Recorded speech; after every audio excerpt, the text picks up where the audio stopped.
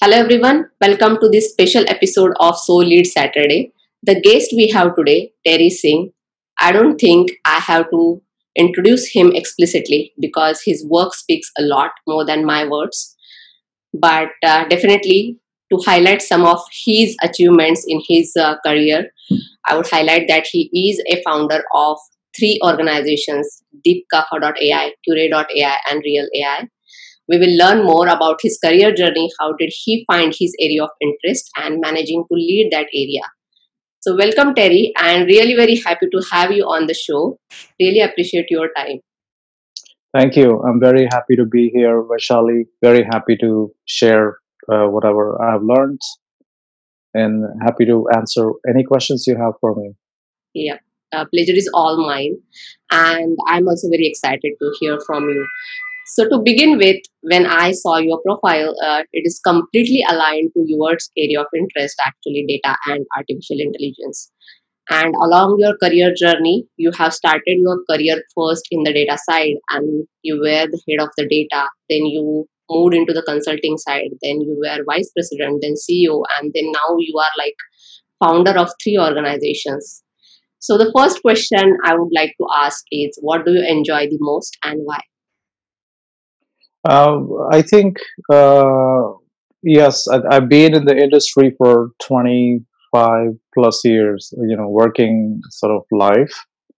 What I enjoy the most is actually really working uh, with the data itself, and that is what does that mean? Basically, trying to get some meaning out of information which comes in forms of data. Just as an example, this is, I don't know, maybe almost close to 20 years ago. Uh, so I started off my career, did a little bit of programming in Visual Basics, so Microsoft technology. Mm-hmm. And then I started playing around with data algorithms and data structures in 97, 98, in that time frame.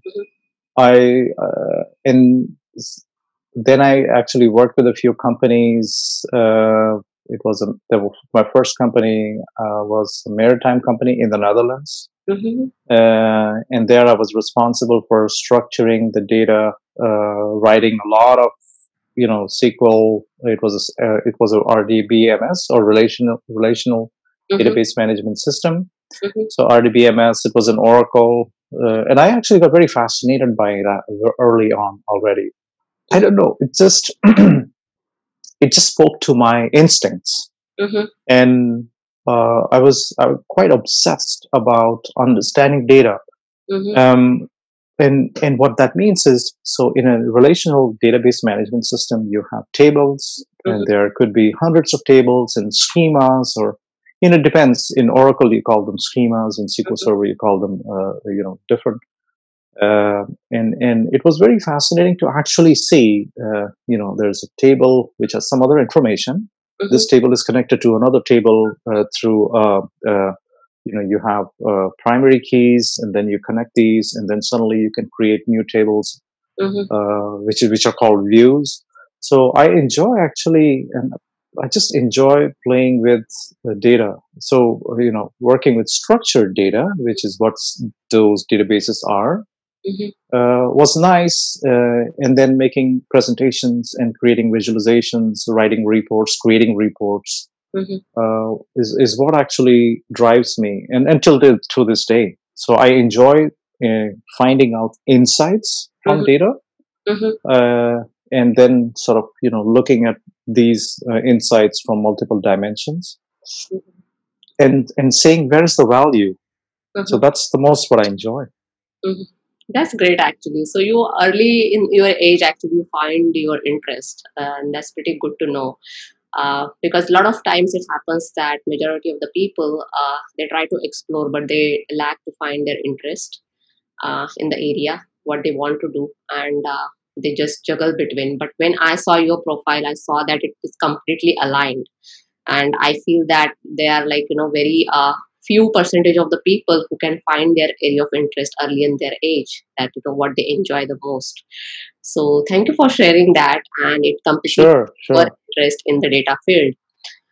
Moving towards our next question, it is about, like, you are working in this field quite a long now. So what changes do you see now and then in this field, and how this field is evolved towards more progression? So I guess what you mean by field is artificial intelligence. Artificial Those, intelligence. yeah. Uh, oh, right. So in the first decade, let's say, databases became very powerful in the late 80s, beginning 90s, Mhm. and it was almost a data revolution happening inside the database companies. So Oracle, IBM, even Microsoft came up with their first database in the mid 90s. It was fascinating, and there was enough work to do, but it was still restrictive in many ways. Mhm. So I was already kind of beginning to understand it when I worked at the university here in the north of Holland, which is where I live. Mhm. So basically, I realized that what about all the other information people share, right? Mhm. Because blogs, for example, the blogs came into existence in 2003, 2004, Google's Blogger, and those kind of things.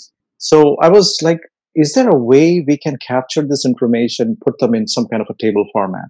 Mhm. Other kind of information that is coming from network. Essentially, see, the thing is, everything is a network. Mhm. Right now, we are sitting in a network, in a Yeah. sort of a, right. Yes.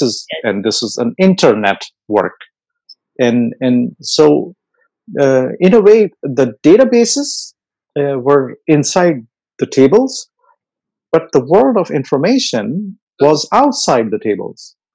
And so the information that you have from the databases is the information that you are sort of typing in and filling these.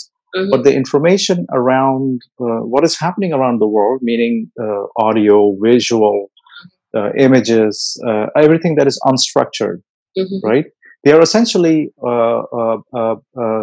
binary large objects. In database terms, we call them blobs. Mhm. So they are binary. So basically, all bitmap or JPG, everything, right? They are binary large objects. And the only thing that excited me, so I was already getting excited about this whole idea around, hey, so you can store a video inside a database. You can store a video inside a database, but there is no way that the database will scale. It Mhm. makes the database slower. It doesn't perform. It's bad. So you buy more compute capacity to make the database function really well. What changed actually around 2006, 2007, and I must be honest, I wasn't paying attention to it, but I think around 2008, 2009, I started noticing all the research coming out Mhm. in machine learning and all these other platforms and big data that were coming up slowly.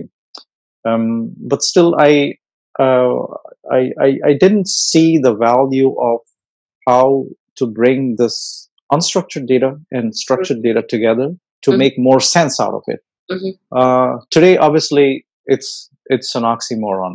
It's You don't have to tell anybody about that. People know how to make sense out of you know Mhm. images and videos and Mhm. audio and text and everything that you see around in computer vision and natural language processing Mhm. has become a field in itself. Mhm. So first of all, what has changed is new disciplines have come to life which didn't exist 10, 15 years ago. Mhm. Data scientists were, people never called themselves data scientists, you see, because even pharma companies used to they always have had PhDs working for them, even 40 years ago, 50 years ago. Procter and Gamble, all these companies used to have, but those people were never the prominent people. They were just sitting somewhere inside a lab doing some stuff. No one cared about them. Mhm. So what changed is the way we start looking at data. That has changed. Mhm. The way we start looking at people who work with data has changed. I mean, if you're a database administrator, nobody cares. If Mhm. you're a data scientist, people say, "Wow, he should know a lot." So that has changed. I'm Mhm. not sure if that is really a reality because Yeah. you still need database people and data engineers. You need those people as well, more actually than ever. Mhm. So essentially, there's new technology. Obviously, we are surrounded by it today. Mhm. Um, there is new way of looking at data through computer vision and NLP. and obviously there's a totally whole new field emerging with startups doing all Mhm. kinds of things. So I guess in a way you can say almost everything changed Mhm. with the new way we are looking at the world Yeah. in the eyes of data, actually. Yes. Yeah. So yeah, very glad actually you shared the background about it. I also got to know a little more about it actually. When did it started? And moving to our next question is along the same line about your achievement so far. So would you like to share more about your three organizations, which is DeepKafka.ai, Accurate.ai, and Real.ai, and any specific focus areas in AI that these three organizations are working on? Absolutely. So Deep Kappa, starting with Deep Kappa because that was the first company we launched 3 years ago. DeepKaffa.ai's focus is on doing wonderful research. Mm-hmm. So we are constantly researching new ideas. So we have researchers with various disciplines and backgrounds Mm-hmm. in neuroscience, geophysics, Mm-hmm. applied mathematics. Mm-hmm. Also obviously biology, healthcare. Whether it is oncology or cell biology, all kinds of things. So all these people have various backgrounds. Their common passion is obviously data science. They are all very interested in data science. Mm-hmm. So we occasionally write research.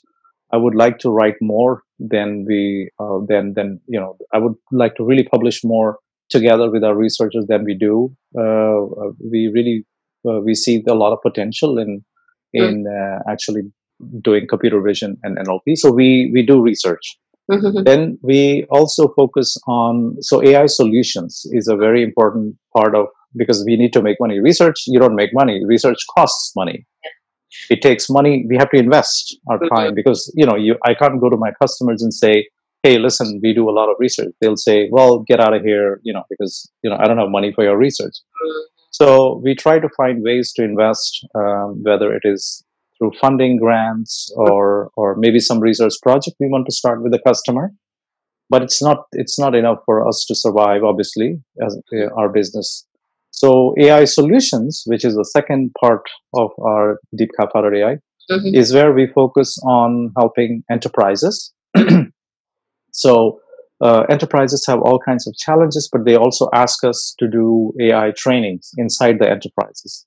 Mm-hmm. So there's management and there's engineers. So the management, which is CIO or CDO or even chief executive officer, depending on who is interested in AI, they like to ask questions like, Terry, can you and your team help us create a full AI program which allows us to identify where is the value of data which we are not using, Mm-hmm. and how can my managers become more data savvy or data centric? Mm-hmm. Because in many cases managers don't know what's going on, right? They're still doing things the old fashioned way.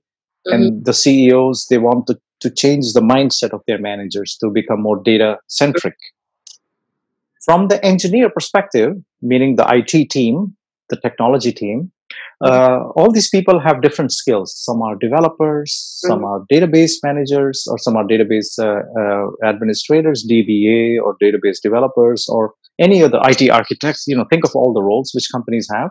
Mm-hmm. They don't know much about machine learning, right? Mm-hmm. So they are like, maybe there is one or two lost data scientists inside the organization, and everybody thinks he's a crazy guy because he's always talking about RNN or CNN, and Yeah. people just don't know what he's talking about. So the IT people or the IT manager, he wants his engineers to be trained so they understand how they can make sense out of computer vision and NLP. Mm-hmm. So managers don't come to me or saying, "Hey, I need you to teach computer vision or CNN to my engineers," because they don't know themselves. Mm-hmm. So they say, "Okay, can you make our can you create a skills plan for our team Mm-hmm. who so they can learn about the fundamentals of machine learning and deep learning." So and from there we start teaching these employees Mm-hmm. on various machine learning and deep learning skills. So just to summarize, Deep Kappa does AI solutions in which we train management, and we also do projects in cases when they say, okay, Here is data. Can you make a nice app for me? I said, oh, that's not the way it works. So we take the data, we have to pre-process. There's a whole lot of work going on, and then we also do projects. And then Kurae is simply a healthcare sort of a company in which we are now doing breast cancer research. We have done dental research project already to basically understand how to identify if there are lesions in your gums, to make that kind of, using all kinds of computer vision techniques like mask RCNN, those kind of techniques. And we want to do more in Kurae, where we will go into liver cancer, kidney cancer research, bladder cancer, uterus cancer, prostate. So we want to look at various areas. And the plan of Kurae is to build a holistic tool, end-to-end tool for healthcare organizations. So you can upload your data, and then we will convert your data, if it's images or text, in the cloud, and we will make it ready for processing in the machine learning pipeline. Then we run algorithms to create simple diagnostic algorithm with a decent accuracy.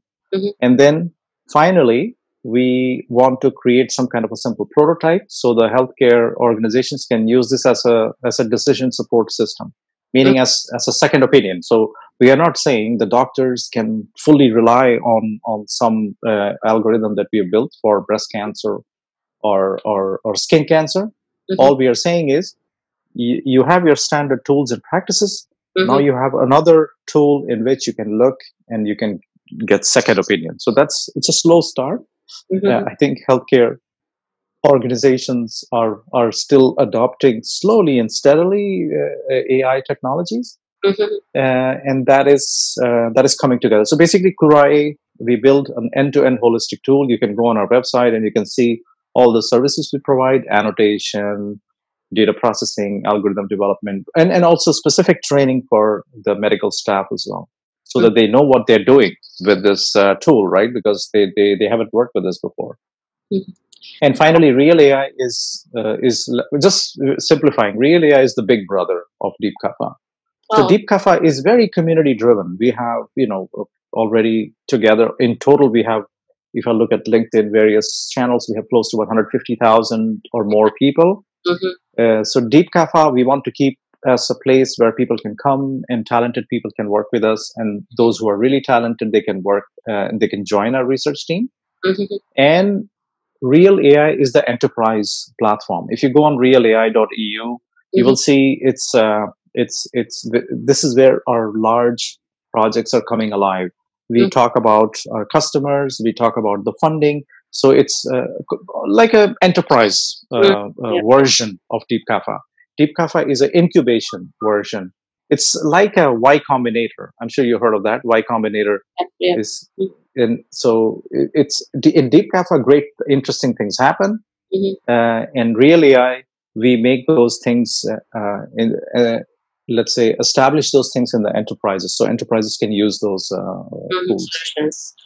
Yeah. Yep. Sounds good. Yeah. Thank you so much for sharing. And this is really very interesting to audience also to know actually what these three firms work and focus on.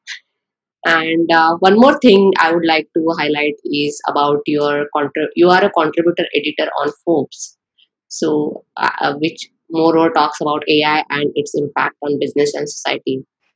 So what are the major impacts actually do you see in the business and the society right now with the AI? I think so. There is a positive of AI. So first of all, Forbes. I used to write. Indeed, I think I spent close to 1.5 years writing it, and now I'm focusing on our companies. So I've stepped outside of Forbes because it takes a lot of energy to spend all your energies in different platforms. So the articles that I've written on Forbes are all focused on bringing to bring enterprises and help enterprises understand the application of AI. So it's educating the business community. That's the reason why I started writing on Forbes. I was invited by a good friend of mine who was running this portal inside Forbes, and Lisa Woods, and she was wonderful. And so we wrote a few articles. I think the focus. So the positive is obvious for most people, right? So Mhm. people know, well, AI is innovative technology. You can use, you can optimize your processes and tools, and with interesting tools that AI can provide you. Whether if it's healthcare, you use the diagnostic tools to make their decisions faster in milliseconds instead of taking hours or days or weeks, Mhm. or just improving the optimization basically in different parts of your businesses. But also, I'd like to educate the businesses around the downsides of AI, which is, if you do not understand, if the AI cannot explain itself, if the Mhm. AI is not, you cannot interpret what AI models are, then it is not easy for businesses to accept it, because they don't trust it, because they Yeah. don't know it, right? Mhm. So I think, it's both the positives and the negatives. The Mhm. positives is it's great, it's innovative, it's transformative, it helps you optimize business, it helps you automate a lot of tools Mhm. inside your businesses. Mhm. So you're not relying on all the broken sort of system which Mhm. you're gluing with different other old and antiquated technologies. In business terms, it's called technical debt. What it means is you're using legacy systems, you use all kinds of old, Yeah. outdated systems, Mhm. and that is challenging. So the whole idea is to educate people around the positive effect of AI, which is transformation, Mhm. and advise them on the downside of AI, which is bias, all kinds of problems that AI has Mhm. around its transparency. Mhm. Yeah. Yeah, Yeah, I can relate some of the aspects actually you mentioned that definitely it is challenging when it comes to the business or the organization when we think about implementing the real AI in the industries. So thank you so much for sharing that. And one more sure. thing along this career journey that you interesting career journey that you have, I would like to highlight is considering current Corona situation, pandemic situation. You became a member of focus group at World Health Organization, which talks more about works more on the AI for health. So, is Yeah, it possible to share more insights to the audience about that? sure. So this discussion we were having already before Corona time. We had no idea, Corona would hit us so bad in November. Mm-hmm. So we were talking about, and when I say we, that means me, our company, and there's a medical institution in Germany called Charité Medical College. It's one of the largest medical colleges in Europe. Mm-hmm. So the dental department people who we were working with, we were collaborating with, they reached out. We had a discussion that we think we should set up something also within that specific focus group, Mm-hmm. and we can educate inside World Health Organization around the practical use of AI, but also the downsides of AI, because they don't know. They don't know. Well, that's maybe too. That I'm sure there are many knowledgeable people within World Health Organization. That's for sure. But I think the field of AI is expanding and evolving very fast. Mm-hmm. It's very hard to keep up pace with where how fast the innovation is coming. It's extremely, even the most talented data scientists and researchers are, get bombarded Yeah. with new research. Especially, you can almost imagine when you have research conferences, Mhm. suddenly hundreds or literally, if not thousands, of new research is published, and so it's almost like an explosion happening every few weeks inside conferences. So if researchers who invent AI themselves Mhm. are not able to keep up pace with Mhm. the speed of innovation in AI, Mhm. it's impossible to imagine institutions like United Nations Mhm. or World Health Organization to really be able to be on a full grip of this AI. None of us can be unless you deep dive into a specific area. Mhm. Then you can keep a little bit of eye on the innovation. So for the same reason, we said, okay, we should set up a focus group for AI for health, Mhm. and AI for health is already existing for a while. And then so here we come every month. We have a conference call. Mhm. We come together. We Our goal is to write publications together with the World Health Organization and ITU. ITU is the international technical organization which collaborates with World Health Organization. Mhm. Um, so bringing awareness is important. Keeping medical professionals and public health professionals up to date with the Mhm. latest AI techniques is important. And obviously, right now in this period of Mhm. pandemic, learning and trying to educate institutions within the World Health Organization Mhm. or institutional administrators within World Health Organization around the use of Mhm. these data science tools and techniques. Mhm. So it has become interesting now. Mhm. We are trying our best because World Health Organization is a very big organization. Yes. We are really hoping that that we can show our colleagues inside the organization some innovation, Mhm. and at the same time not scare them away with too much innovation, and try to show them that the benefit of AI, right? So because there are many problems many people are trying to solve in World Health Organization, Mhm. they want to solve because, for example, if you're in China or India, Mhm. you have people suffering from diabetes Yeah. Yeah. and other diseases. For example, retinopathy, Yeah. eye diseases is very common. Mhm. But if you are in Europe, you don't have those diseases. It's you would rarely find people having those diseases. So naturally, what happens in this region? People don't do much research anymore because the healthcare system is much effective here. Mhm. So what happens is then we start living in a bubble. Mhm. And what we are trying to do is in World Health Organization, we are trying to bring innovation in parts where it is needed, Mhm. and contributing also in diseases like the malaria, or diabetes, or retinopathy. Mhm. And Google, for example, Google also was doing this in India with retinopathy.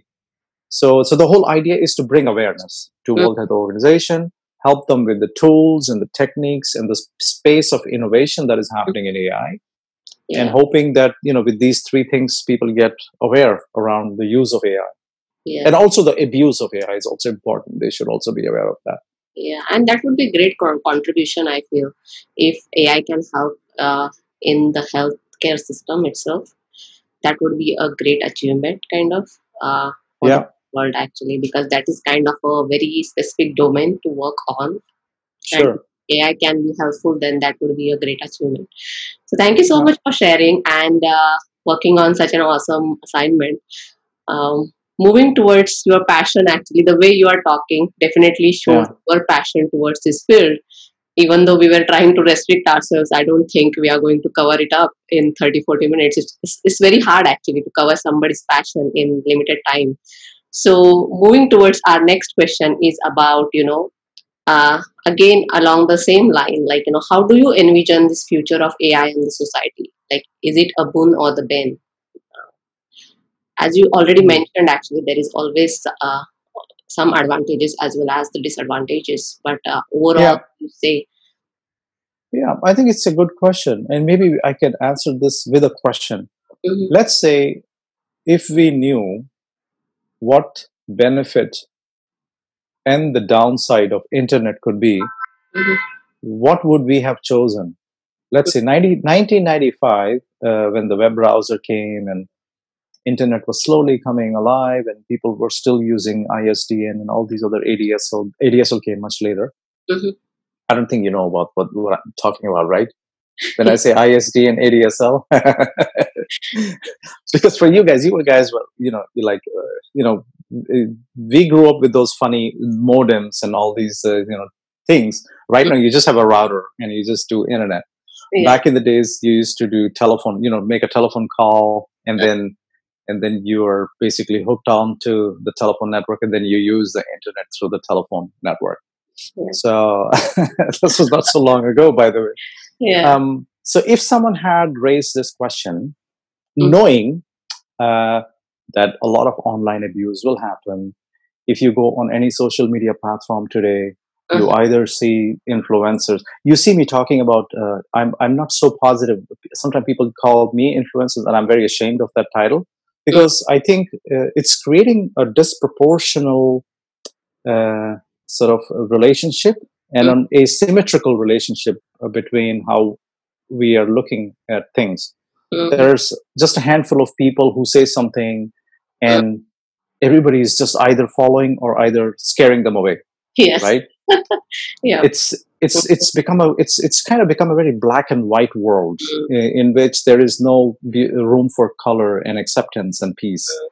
It's unfortunately always it's typical trend. I mean, if someone has 100,000 followers, he or she doesn't take too much heat. When mm, they have half a million or a million followers, then the trolls come, and the trolls are going to chase you down. They're going to kill you. Now, if 20 years ago someone had asked if that this is the future we are going to live in, I mhm, think a lot of people in the governments and institutions would have put up already all these regulations, the GDPR and all these things already in 1995 in place. mhm, Um, so that didn't happen, mhm, and people just let internet happen the way it is, and good things happened as well. Today, you and I can talk because of the yeah. internet. People can communicate. The business can still survive because we use internet to use all the services. Mhm, In this time of pandemic, it is probably so important. If you mhm, are a digital company, meaning you use internet, online tools. mhm, Now, let's look into the future. The mm, next 20 years, there could be a great AI economy. mhm, I think let's agree that there will be AI economy. The mm, only thing is, it's almost like we take a step 20 years back, we don't know how internet would be. So just think of it this way with me. mhm, So the good side of AI will be there's going to be a lot of automation, right? For example, you would be able to make a lot of, let's say, first of all, one-on-one contract if we use AI properly. You mhm, will be able to understand me well. Right now, actually, if you right now, I'm actually tired when I'm mm. talking to you because I had a long day. Yeah. And then you would be so we could use all kinds of tools and techniques to understand Terry's moods, and then we could have still a very engaging conversation, Mhm, and all the other tools that will help us to actually make this a great experience. And I'm sure using artificial intelligence, machine learning, deep learning, they can be very helpful as mhm, long as this is a contract between the two of us, and it mhm. doesn't go out on the internet. There's a lot of benefit to it. But I mean, everywhere in Yeah. medical institutions, in Mm, airline business, in manufacturing, mhm, AI will provide you a lot of insights you don't have. There's mm, a lot of economic waste still. mhm, Let's say you are an insurance company. If mhm, something happens, if let's say there's house damage, if there was a way with drones or some other to constantly to evaluate the damage of my house or my car or anything else, the mhm, insurer will know exactly how much they can insure and also provide me insurance for. mhm, Right now, I can say, okay, oh, this window is broken, and then I ask insurance for this whole wall, and they just provide me insurance. So insurers can use technology to be more efficient. So mhm, there's a lot of benefit of AI in many. We can go deeper into examples, but there's a lot of benefit.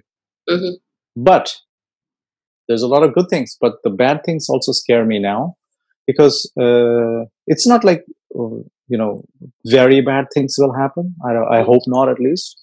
When I mean very bad things, I mean, it will lead to civil war. It will lead to countries will use in defense systems. Maybe someone will, Mm, take a miscalculated guess to maybe make some very faulty mistake because the AI system made that assumption. mhm, So, but I do worry that because of AI, there might be. I'm worried that our humanity will change mm, mm. Yeah, a very valid point actually. Yeah. because we will look at each other differently. Mhm, I think I'm worried we will live in a future which, like the science fiction movies, right, mm, where people are not meeting each other. They always stay home. They are just using all these tools. mm. Um, I think we will become less humans for Yeah. the last 10, 20, 30,000 years. We have been these hunters and gatherers. We like to go out. We like to meet each other. We like to make things together. We are creative. We are innovative. We sing. We dance. And Mm-hmm. now, when I think of all these, let's say, AI tools that are making music, Mm-hmm. it generates jazz. It's generating some rock music. I saw someone on YouTube was creating a rock music from a few rock stars. It creates a totally new rock music with new lyrics. Mm-hmm. And what does that mean? That means we will not have rock singers, we will not have actors, we will not have news readers. So yeah, that is a kind of, I don't know if it's going to make humanity Yeah, what humanity is supposed to definitely. be. Actually, I agree on that point, and I also little get scared actually. And I feel this pandemic is giving you a kind of a reality check. It How? is almost like a peek into Yeah, the future. yeah. So definitely, this is not like a pleasant future to have. It is definitely good to have the people around you. It's like more like human interaction than the virtual interaction. It's always better to have. Yeah. So, thank you so much for sharing this, and I'm really enjoying talking to you. So, moving towards our next question is about any interesting work experience that you always remember along your career journey that you would like to share to the audience. Yeah. um I'm sure there there will are be. so many. There are so many. Yeah. Let me pick out a beautiful experience. It was I think in 2006. uh, it was actually I think what I enjoy the most is the human centric technology innovation. Hmm. What do I mean by that? Hmm. I somehow feel that if we just innovate and we are not interested in why we are making a technological innovation, Hmm. then we just, for example, if I make a nice tool, let's say I put up cameras outside and I'm pointing in this direction because I have a window. Maybe I'll just show you. It's a window towards my garden there. So, so that's why I keep pointing in that direction. So let's say I put cameras, and that camera is going to give me uh, information around the weather and everything else, and it's sending the information on my iPhone. Hmm. Then it means I stop looking outside.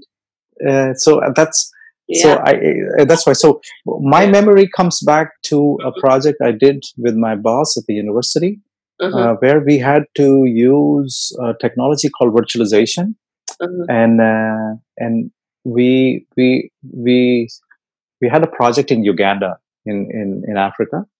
Uh-huh. So from the Dutch university, we had interaction with the university in Kampala. Kampala is the capital of Uganda, Hmm.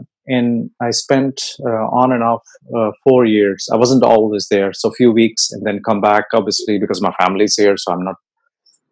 So I was in Uganda. So we were working together with four technical colleges, including the university, and four technical colleges throughout Uganda.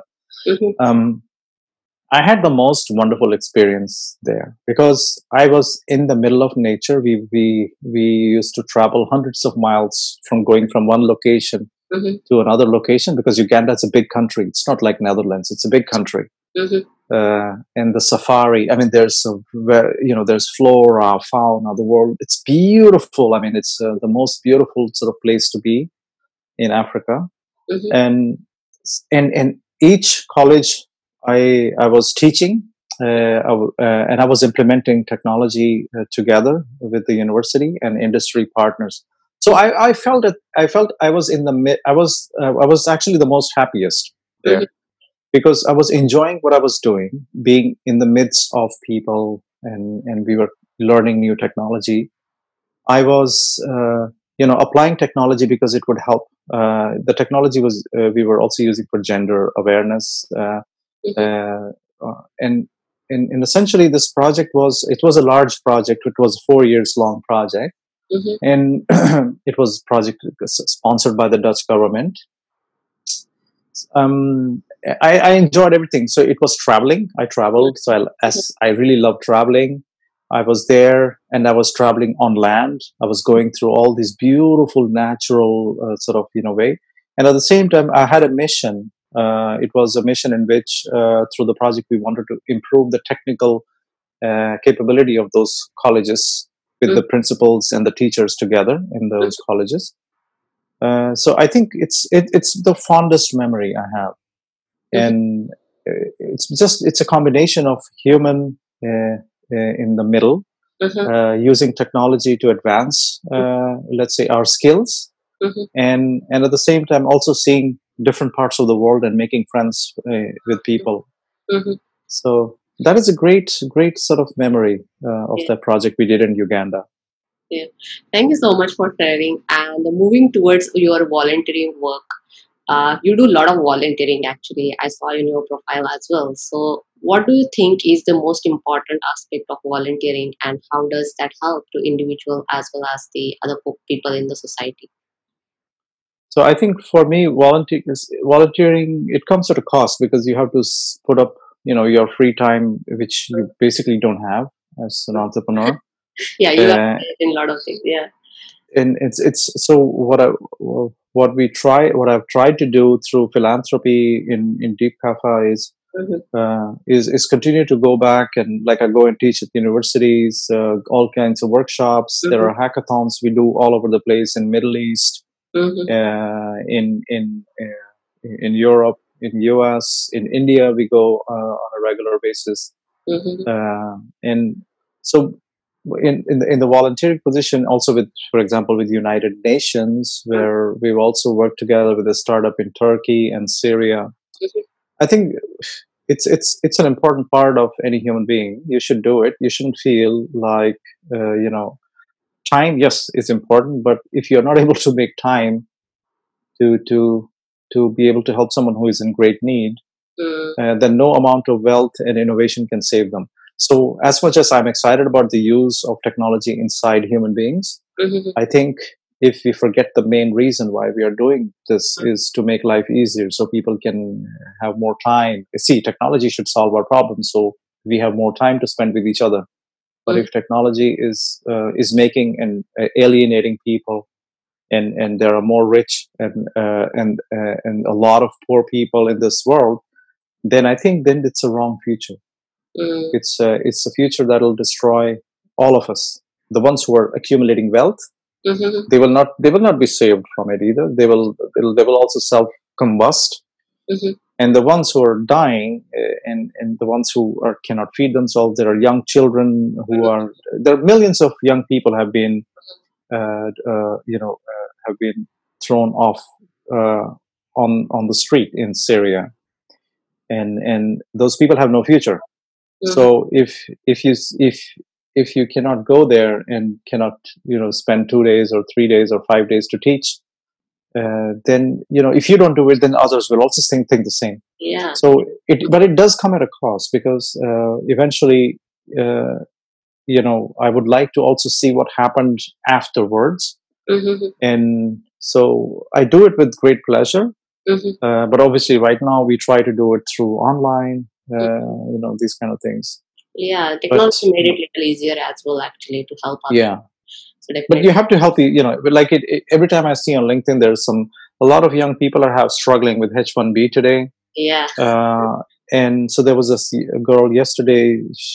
She was saying, so I like to, at least there I'm jumping in, and I prefer to actually spend my time on the internet talking about talking, or rather doing things, than starting to preach, making lists of how to do data science and all those things. A lot of people I know, it's a way to build followers. I know all that. I mean, it's fine. That's okay.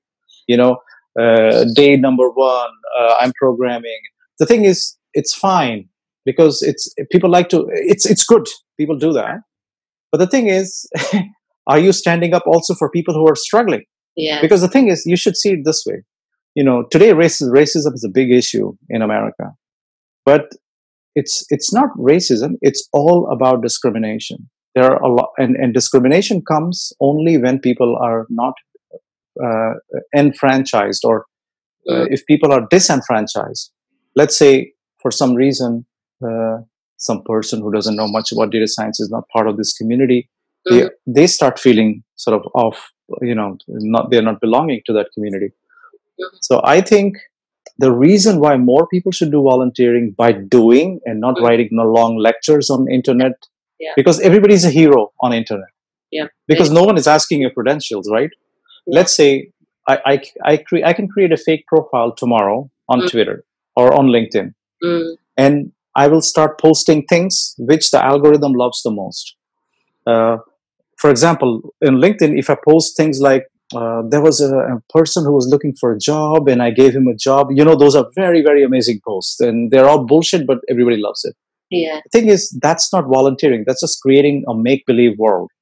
The Yeah. real volunteering is, and I say this to all influencers out there, is to stand up for someone, one person who is struggling, Mm, hold his or her hand, and mm, say, I want to help him and I want to help her, mm, and be that person. You mm, will not get too many likes. I yeah. know, because it always happens. Because somehow, for some weird reason, the algorithms don't like it. But that is true, because the algorithm loves if you post something nice, Mm, sticky, right? A sticky post people love. Be a person to help each other, mm. and that's the volunteering you should do.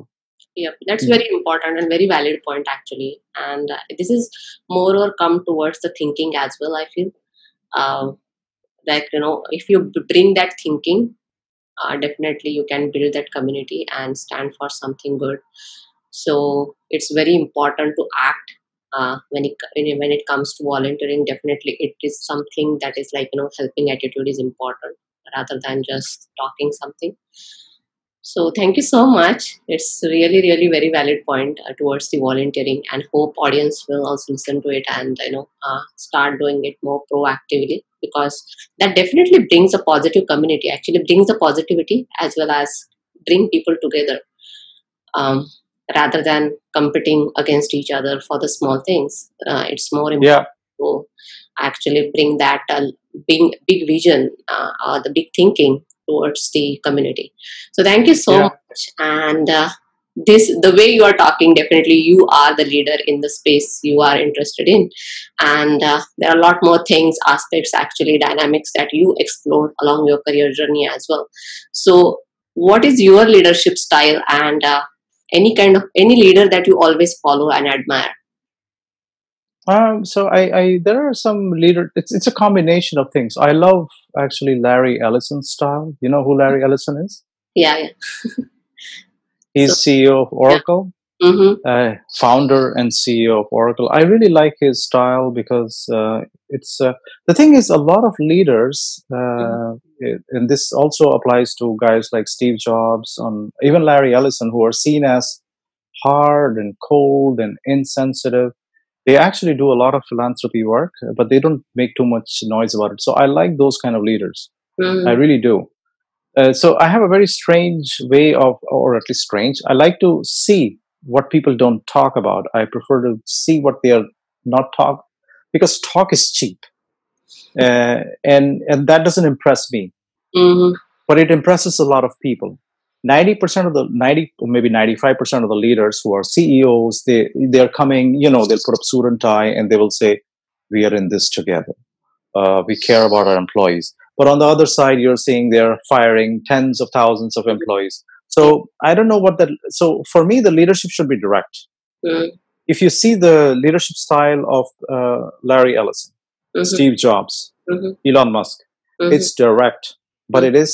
it is at least honest.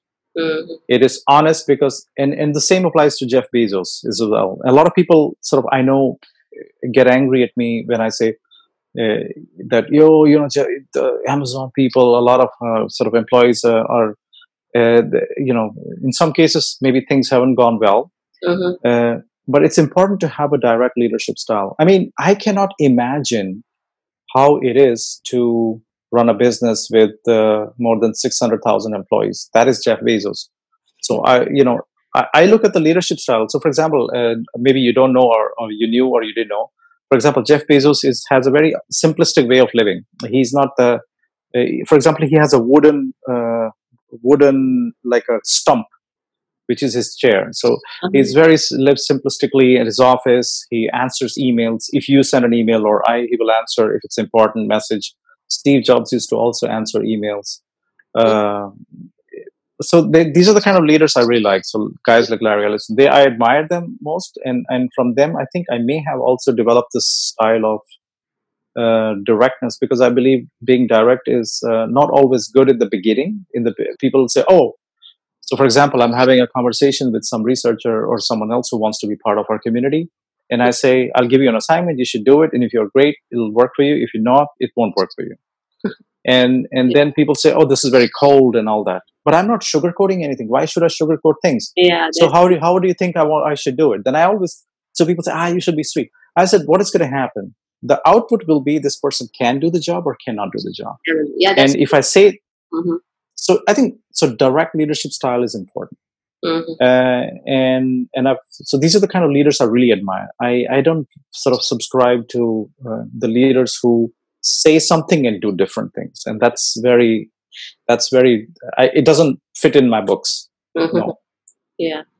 That's great, actually, and a very good leadership style to have. Actually, maybe people get hurt just because leader being the direct, but it is for their long-term success. I think Exactly. rather Exactly. than pulling them in the initial stages, it's more important to understand, make them understand it in the initial stage itself. They can so that they can also lead their way. So thank you so much for sharing. And moving towards our next question is about more about the guidance.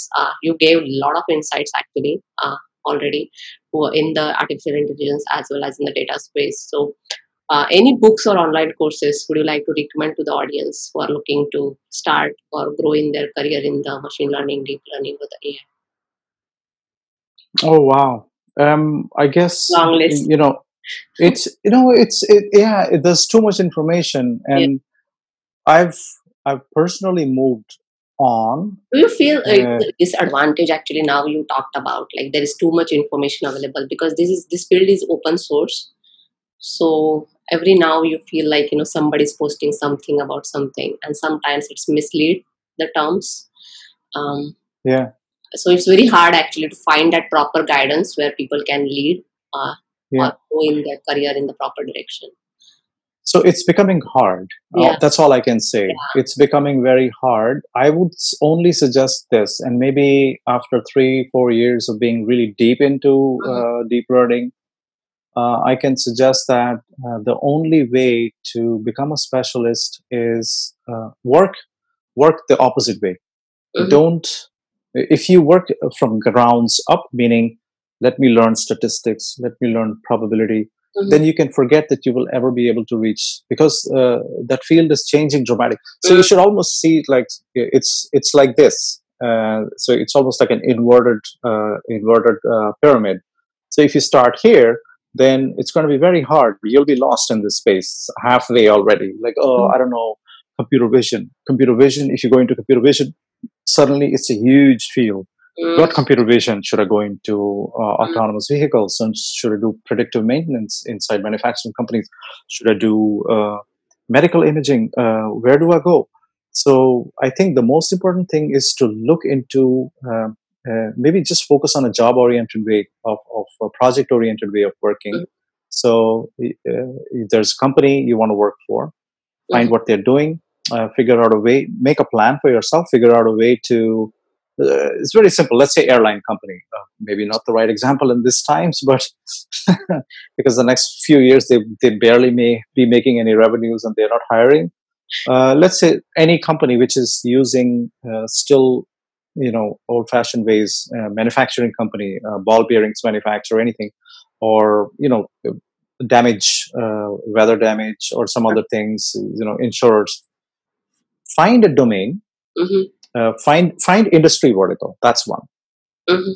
Find the domain inside the industry vertical, and the domain could be, well, they use a combination of computer vision and also NLP or text analytics. Oh. So it could be that, Mhm. and then find that niche, because there is a special niche to do that. So Mhm. your industry vertical, AI domain expertise, Mhm. and then go look for literature which is relevant to those things. Mhm. So it's as if you broke this down and you stand on top, instead of the inverted, you're making it like this, and you come and stand here, Mhm. and you make your clear vision around. Okay, so I think this is the area which is interesting. It's Mhm. also possible for me to get a job there, Mhm. because that's the company that is looking for these specialists. Mhm. And then you find domain, you find technique. It'll be difficult in the beginning. It'll be very, very, you'll have headaches. You will be learning new things and it'll be Mhm. like, wow.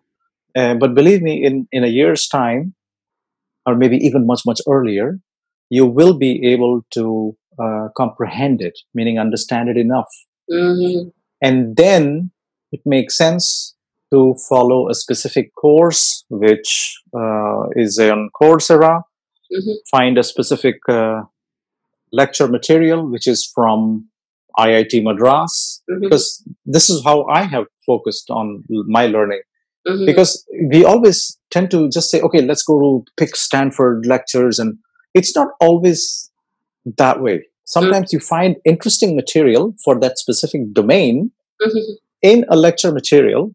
Mhm. And I have found, I mentioned specifically because I found some really interesting online material found on IIT Madras online webpage. Mhm. So it's about finding those elements which are key learning elements for you, then trying to answer this open-ended question by saying, what are the courses I should follow? I don't know. Maybe, I don't know. My answer would be, I don't know. Photography is a great course to follow because I don't know. I don't know what to say. Yeah. Because sure, because people expect that there's a ready-made answer, and that's the problem on LinkedIn. People just share, these are the top 20 books. That's bullshit. I mean, because yes, you'll get 500 likes, but it doesn't answer the real inherent Yeah. question. That's true. So if someone says in that, okay, for pre-processing or for data imbalance, data set imbalance issues, these are the three great books, then it makes sense Uh-huh. because it's picking up a specific element from that machine learning pipeline, which is, how to deal with imbalanced data sets. And then if you say, these are the two books that are great, then it makes a great sense. Yeah. So the question should be specific and answer becomes specific. And if people ask a generic question, then I just don't know what to say because I'll say, wow, there's like every day there are 500 researchers coming out. Every 2 months, everybody's publishing deep learning book. Every week, someone is creating a MOOC platform. Okay, let me do Jupyter Notebook. It's like, That area is so very saturated actually right now. Like it's saturated. It's over flooded. Saturation is still right now. Everybody's creating. Okay, let's do pandas. So there's some panda lecture going on. Yeah. And then people are putting videos on Udemy, and then okay, how much? It's it's like, so I don't know. People should really spend their time and money wisely.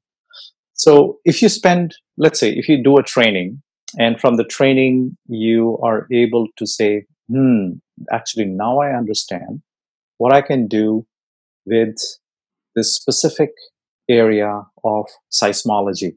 Okay.